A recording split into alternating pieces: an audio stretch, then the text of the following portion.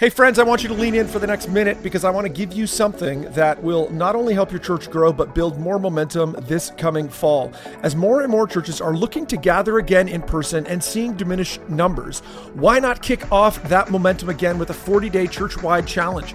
Our friends at the Red Letter Challenge have become the 40-day church challenge experts. Not only is this an amazing 40-day church series, but they've created all kinds of unique daily challenges as well for everyone in your church to complete. It's fun, it's amazing, and many people take steps towards Jesus. The outcome on this has been amazing. A jump in church attendance, a jump in small group attendance, a jump in volunteer engagement, so many things. Listen, they've got two challenges, two flavors. Their original Red Letter Challenge, which helps people become greater followers of Jesus by hearing and doing the words of Jesus. But they've also got a brand new challenge called the Being Challenge, which will help everyone in your church grow in their relationship with God by practicing the habits of Jesus. Listen, more great news. If you are a pastor and you haven't seen this yet, they're going to mail you a free workbook with absolute no strings attached. All you need to do is go to redletterchallenge.com/church or by emailing hello@redletterchallenge.com. Again, you can get a free sample by just going to redletterchallenge.com/church today. Are you looking for practical ministry help to inform and inspire your leadership? Do you have a sinking feeling that your ministry training didn't prepare you for the real world? Hey, you're not alone. Join thousands of other leaders in pursuit of stuff you wish they taught in seminary. Welcome to the unSeminary podcast, presented by CDF Capital, helping churches grow. Visit them at cdf.capital/unseminary. Well, hey friends, welcome to the unSeminary podcast. So glad that you have decided to tune in. Every week we bring you a leader to both inspire and equip you, and today is no exception. I'm super excited to have Pastor Ken Fisher with us. He's the executive pastor at Church at the Mill. This is a fantastic church. Was founded in 1988 in South Carolina, but really is one of those churches that we saw a significant inflection point when the current lead pastor, DJ Horton, started there in 2014. It's now one of the fastest growing churches in the country. Ken serves as the executive pastor. You know, we love executive pastors here at unSeminary. He started in 2016, and really over the last, these number of years, we've seen the attendance double and, huge increases on the revenue and budget side. So, Ken, we're so glad that you're here today. Thank you so much for taking time to be with us. Rich, it's a pleasure. Thank you for asking me to be on here. I'm looking forward to the discussion. Oh, this will be really good. Why don't you give us a bit of a flavor for Church at the Mill? Give us a kind of a sense of the church. Give us kind of paint out the picture a little bit. Give us a little more detail on the church. Absolutely. Well, as you had mentioned, the church began in 1988. It actually started in a small living room of a church couple, and over time grew, and we've seen several iterations of growth over the last 30 years. We're in a suburban community. We're in between Greenville and Spartanburg, South Carolina. It's an area that's been growing, which has been great. We've seen a lot of new families move into the community over the last several years. Our church is a very well-diversified church. We have many young people as well as a great senior adult population. It's a very, very good mix of people who, quite candidly, love to come together and just serve the Lord in so many different ways. Love it. So good. And so you're the executive pastor there. I know that role, again, we love XPs at unSeminary. That role has kind of different faces depending on, looks a little bit different in different churches, but give us a sense of kind of the scope of your role. Tell us a bit of, how do you think about and lead from that seat at Church at the Mill? Absolutely. Well, just to frame that up, my prior role was in corporate. So I spent a few decades, if you will, in corporate America. Yeah. But when several years ago, I really just knew that it was the right time, felt God's call to lead me into ministry. Didn't know what that looked like, but out of obedience, I made that decision, left the corporate world, spent 2 years at Dallas Theological Seminary, and then from there, just pursued what God provided for us. And so we wound up in Spartanburg, South Carolina, at Church at the Mill. This church is a vibrant church. It's really been growing. In fact, since I came on since 2016, we've actually seen the church double in size just in the last 5 years. But as my role as executive pastor, quite candidly, it is to do everything I can to free our senior pastor up so he can do two things: set the vision and lead that vision for our church, and also be there to pastor and shepherd with his congregation. So my objective is to keep all the distractions off of him so he can Yes. do what he does exceptionally well, and that he can continue to focus on that.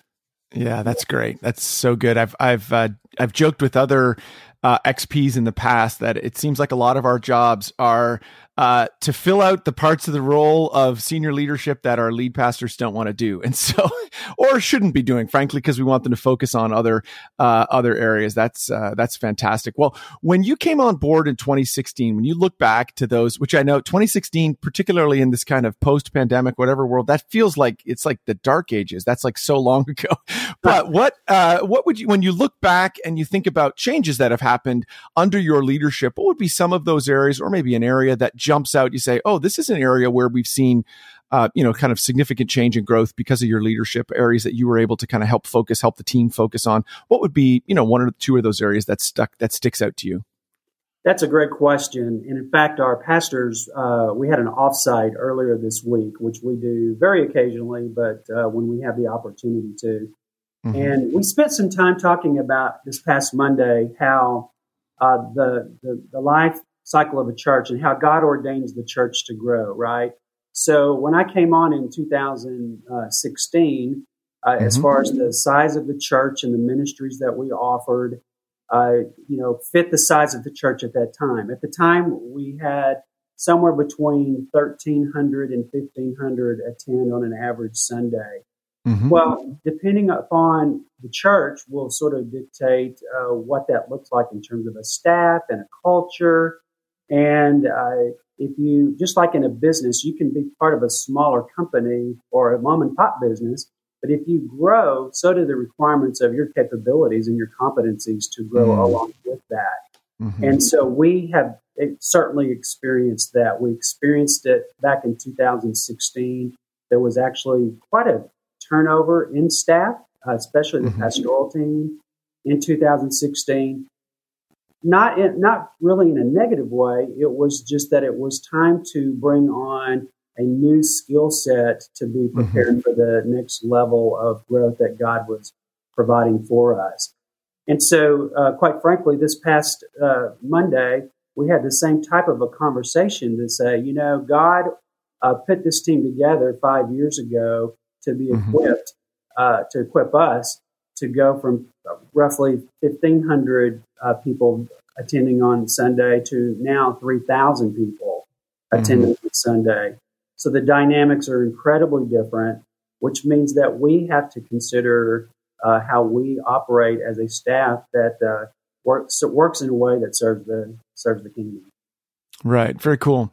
Well, one of the areas that oftentimes as an executive pastor that, we're often typically charged with is really the financial management of the church, how we really build a strategy on that front. What does that look like at Church of the Mill? Has there anything that's changed on that front? How have you, how has the church kind of streamlined those approaches over the years? What's that look like for you guys?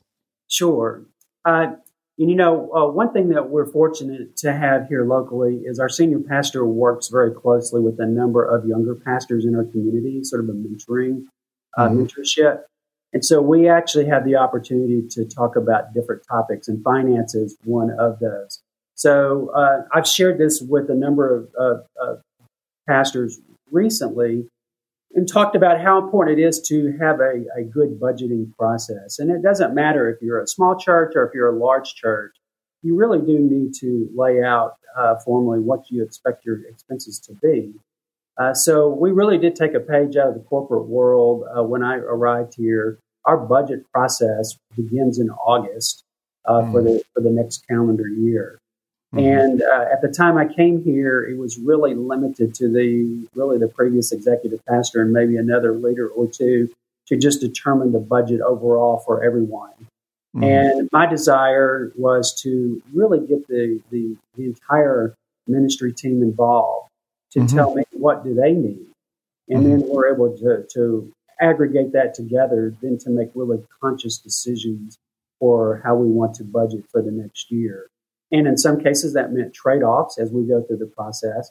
But it really helped us focus not only in our budgeting, but also in our calendaring for the year as well. So by the time we get to October, November, we know exactly what our plan is for next year. We know exactly what our expenses look like. And it just puts us in a very high level of confidence that we can take that to the congregation and say, this is what we believe we're going to really require to operate for the year. Yeah, I love that. Can we drill into that a little bit? It seems like I run into ministry folks who will say something like, oh, I'm not a numbers person. Like, I don't like spreadsheets and all that. So then it's like they abdicate this part of their leadership. I'm sure you never have that happen. How would you theoretically deal with that? Obviously, wink, wink, nudge, nudge. But how have you done that? How have you kind of drawn that out of your entire team? Because I think that's a common thing we face in this area. That's a great question. And I think that quite candidly, I can understand why some pastors may push away from that, because honestly, and again, it gets back to seminary, that's not really an area that they're taught. And I can totally understand that. However, what I think what we were able to do is really break it down into simple steps. So if you start from the ground level and say, well, what are you planning to do next year? And one of the things that really instilled in the staff early was, as we think about how we spend money, how are we operating as good stewards of the gifts that are being given to us by the congregation for the kingdom? So you put that in mind, and then the second is, as we spend our resources, are we doing it in a way that really does impact the kingdom? So those are a couple of filters that we use as we start talking about where we're going to spend our money each year. So with that said, it's easy to break it down. And, when I'm sitting down with our pastor of students, in our student ministry, we really kind of get back to what is it that you want to accomplish next year. And you start there and you lay that out. And then you're able to take bite-sized chunks to start identifying what is it going to cost to pull off this event, or this trip, or extra needs that you have. So when you break it into those smaller pieces, I think it's more palatable for them to be able to talk a little bit more about what they think the expenses are, as opposed to, hey, what your budget needs for next year. That's pretty overwhelming. Yeah, absolutely. So how do you manage this tension that I think we feel, where it's like our job is to say no to people, and and you can become a bit of the killjoy. Don't talk to Ken, he's just going to say no. Again, how do you manage that with your team? How have you kind of talked them through that? Because that's frankly just a normal part of the budgeting process, right? We there's lots of stuff we'd love to do. We've got to narrow in on what we can do. How have you managed that tension with your people? Wow, I'm glad to know that I'm not the only one that deals with that. So that's yes for me. No, actually, that's one thing that I think as a team we really work well together. I mean, the headline really is at the beginning of our budgetary discussions every August is, listen, we're not in a situation where we're going to increase our budget by 10 or 15% going into the next year. So it really kind of goes back to what's really working well in your ministry. Where do you see the big wins that you've had this year? What do you want to stop, start, and continue going into next year? And then that really sort of drives the discussion in terms of are those areas that you want to focus on, do they fit into the overall plan that we have for the church, fit our vision? And then we start talking about, what will it cost? And are there areas to be creative? And are there ways that we can streamline some expenses? Or if we change your idea and adjust it maybe just a little bit, it might be a significant cost efficiency by just fine-tuning. And the team, I will tell you, just over the last 5 years, the first year or two was a little funky, but But man, I can tell you this past year, and we did this in the face of COVID, our budget process probably took 2 weeks. It was very easy. They know their role. They know what they want to accomplish. They come in prepared, and it makes my life a lot easier because I don't have to tell them no, because they kind of already know what their parameters are to work within. That's amazing. That's great. Now, when you think about, so a budget is like, hey, this is what we think we're going to spend. And then real world happens. It's like that. What's that Mike Tyson quote? Everyone has a plan until they get punched in the face. Then ministry actually happens and we find ourselves in the ministry year and we're having to either hold people accountable or adjust. How do you work through those realities? What does that look like for you as you connect with your team through the year, as we actually track, okay, this is what we said we were going to do. Now, what are we actually doing? What's that look like for you guys? That's a great question. The first year I was here, the expenses outside of the budget were somewhat significant, and there was not really anything significant impacting the church at that time. So there were it was very loosely interpreted what a budget really looked like. Again, coming in and having to create some more parameters was important. But I think at this point in where we are as a team is that as far as the ministries are concerned, they really do work hard to keep within the boundaries of their budget. And we do have money set aside. We do have savings. And if something really does come up and there's a justification for that, we can. But, from my business experience, I'll be very quick to say, okay, well, if we're going to want to do this, which is something different, are there areas of opportunity where you can become more efficient in other areas that you plan for? Or what other creative ways can we offset those expenses? And what's interesting is our ministries are doing a great job with that. What happens, this is a great year for this example. We're building a new student center as we speak. And we really thought we were going to need to borrow some money to ultimately finish the expenses of it. Well, the Lord has just been so faithful to us as a congregation. We realize that if we are able to spend some of our own resources, we will not have to borrow money this year. To add to that, we had a church come to us in Q1 that said we're kind of at the end of our lifespan, and we don't believe we believe Church at the Mill could come in and take us as a campus, and really take us to that next chapter of this church. Both of those were expenses we had not budgeted for going into this year. But because we do have reserves and because we are pretty cost efficient, we were able to pull off some big wins in spite of what we had budgeted for. That's really cool. Love hearing that. Hopefully, listeners, as you're listening in, you're getting a bit of hope in this area. I know there's a lot of pastors who, struggle with this, who struggle with how do we, use this as an opportunity to reinforce our vision? How do we use this as a way for us to connect our culture and it not to become just a drag, but it actually becomes an accelerant? I hope you listened carefully there when, Ken talked about, well, what happens if there's a new opportunity that comes up and some great verbiage that you've clearly said a few times around, well, what are some other areas that we need to get creative in to become a little more financially, efficient if we're going to do these new things? Because it feels like we're constantly presented with new opportunities that we didn't think of in the 2-week budget planning process back in, the summer or whatever, when we did that. Maybe pivoting a little bit to the church vision, church culture. How have you seen the church culture, your kind of stated approach to how you want to do ministry? How has that impacted the budgeting process? Is there anything that maybe an example of a time where you're like, oh, we changed a bit, or we made some kind of differences because of the kind of church we're trying to be in our budgeting process? Any thoughts on that?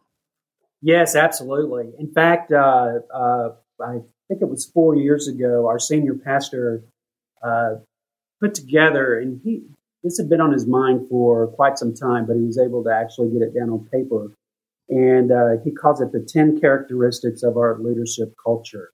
And it's something that we have rolled out to our staff several years ago. We visit it often, and it really does help us draw out the culture that we aspire to be. First and foremost, we're here for the kingdom, but as a church and as people and as human beings rubbing elbows against each other, there just needs to be some basic guidelines that get put in place and that we all understand what those are. And I'd love to touch on that a little later, but in terms of your question, one of those characteristics is we win because my win is helping you win. So the spirit of partnership across the team and across the ministries is very strong. And so when it comes down to acknowledging first and foremost, our objective is to grow the kingdom, using that as our benchmark, it really does make for constructive conversation when we're talking about maybe mid-year adjustments. We get mid-year and we start talking about how we may want to make some adjustments across the ministries. The team works very well, knowing that at the end of the end game is, we're here for Very cool. Love it. This is so good. So this is maybe a bit of a budgeting wonk question. So apologize for this. So your budgeting year is based on the calendar year, which has a lot of advantages because you've got that Q4 fundraising bump, all of that. But then you do have the school year. It's like a lot of ministries actually think, September through May or June, not necessarily calendar year. Their natural rhythm is a little bit off. How do you deal with that in your planning process? Do you see that as an advantage or disadvantage? How have you leveraged that kind of nuance between those two? Again, I might be asking you to solve my own problems. It's like I find so many times with particular next gen ministries, it's like a half step year when we're budgeted based on the calendar year. Thoughts on that? Interesting question. We actually do have to kind of play in both sandboxes at the same time because we do have a preschool on campus. So our preschool obviously operates on the same semesters as our public schools. So our preschool, they budget accordingly, just as you described. So we have to kind of play in both of those areas. One thing, and this may be too geeky for a lot of pastors, but I have actually gone back and have looked at our giving totals. I think I've got about 12 years of data now. Wow. Yep. and I have it by month. And so it really does, when I get to start thinking about what I envision the giving to be, in the next year, I've actually got really good rationale by month, what I kind of foresee the percentage of the overall year looking like. Yep. And after 10 or 12 years of data, when I'm looking at 10 Julys year over year, I kind of know exactly where we're going to hit. It's kind of creepy how accurate it is. Yes. But that's really what I've done is just leveraging some data in a pretty basic way to help me forecast a little bit better. Yeah, that's not complex analytics to pull out, but it's important that we use it. That's good. I love that. So the standard post-COVID question, how has all this changed because of COVID? Obviously this last year was a tricky one. Budgeting is hard. We all faced this weird thing last spring where we're like, is anybody ever going to come back to church? And then now you're trying to plan and project into the future. And exactly to that point, the kind of 12 years of projected data, there wasn't a pandemic in any of those 12 years. So it can make it a little bit difficult to make some decisions. How has this process changed as you're thinking about, kind of coming out of the pandemic? What does that look like for you guys? Well, just like all churches a year ago in March, we all kind of hit the same wall at the same time. And for us, it just so happened it was just the decision we made. We were probably the first church to get out there and publicly say we're not going to have a Sunday morning service the following Sunday. And in and around our community, a lot of churches kind of folded at the same time. It was surreal, right? And it was surreal in a lot of ways. We didn't know what impact COVID was going to have on us. We did not know what COVID's impact was going to have on our congregation. I think there was so much of a dire message that was out there. We just were really trying to figure it out, just like everyone else. But what it did do is it got us to start scrambling. So we like a lot of other churches, moved to online. And we were very fortunate because we had just opened a brand new worship center the year before and had an incredible amount of technology that we could use to our advantage. So we just literally moved everything to focus our efforts on online going forward for several months. We moved all of our ministries online. We did VBS virtually last year with good success.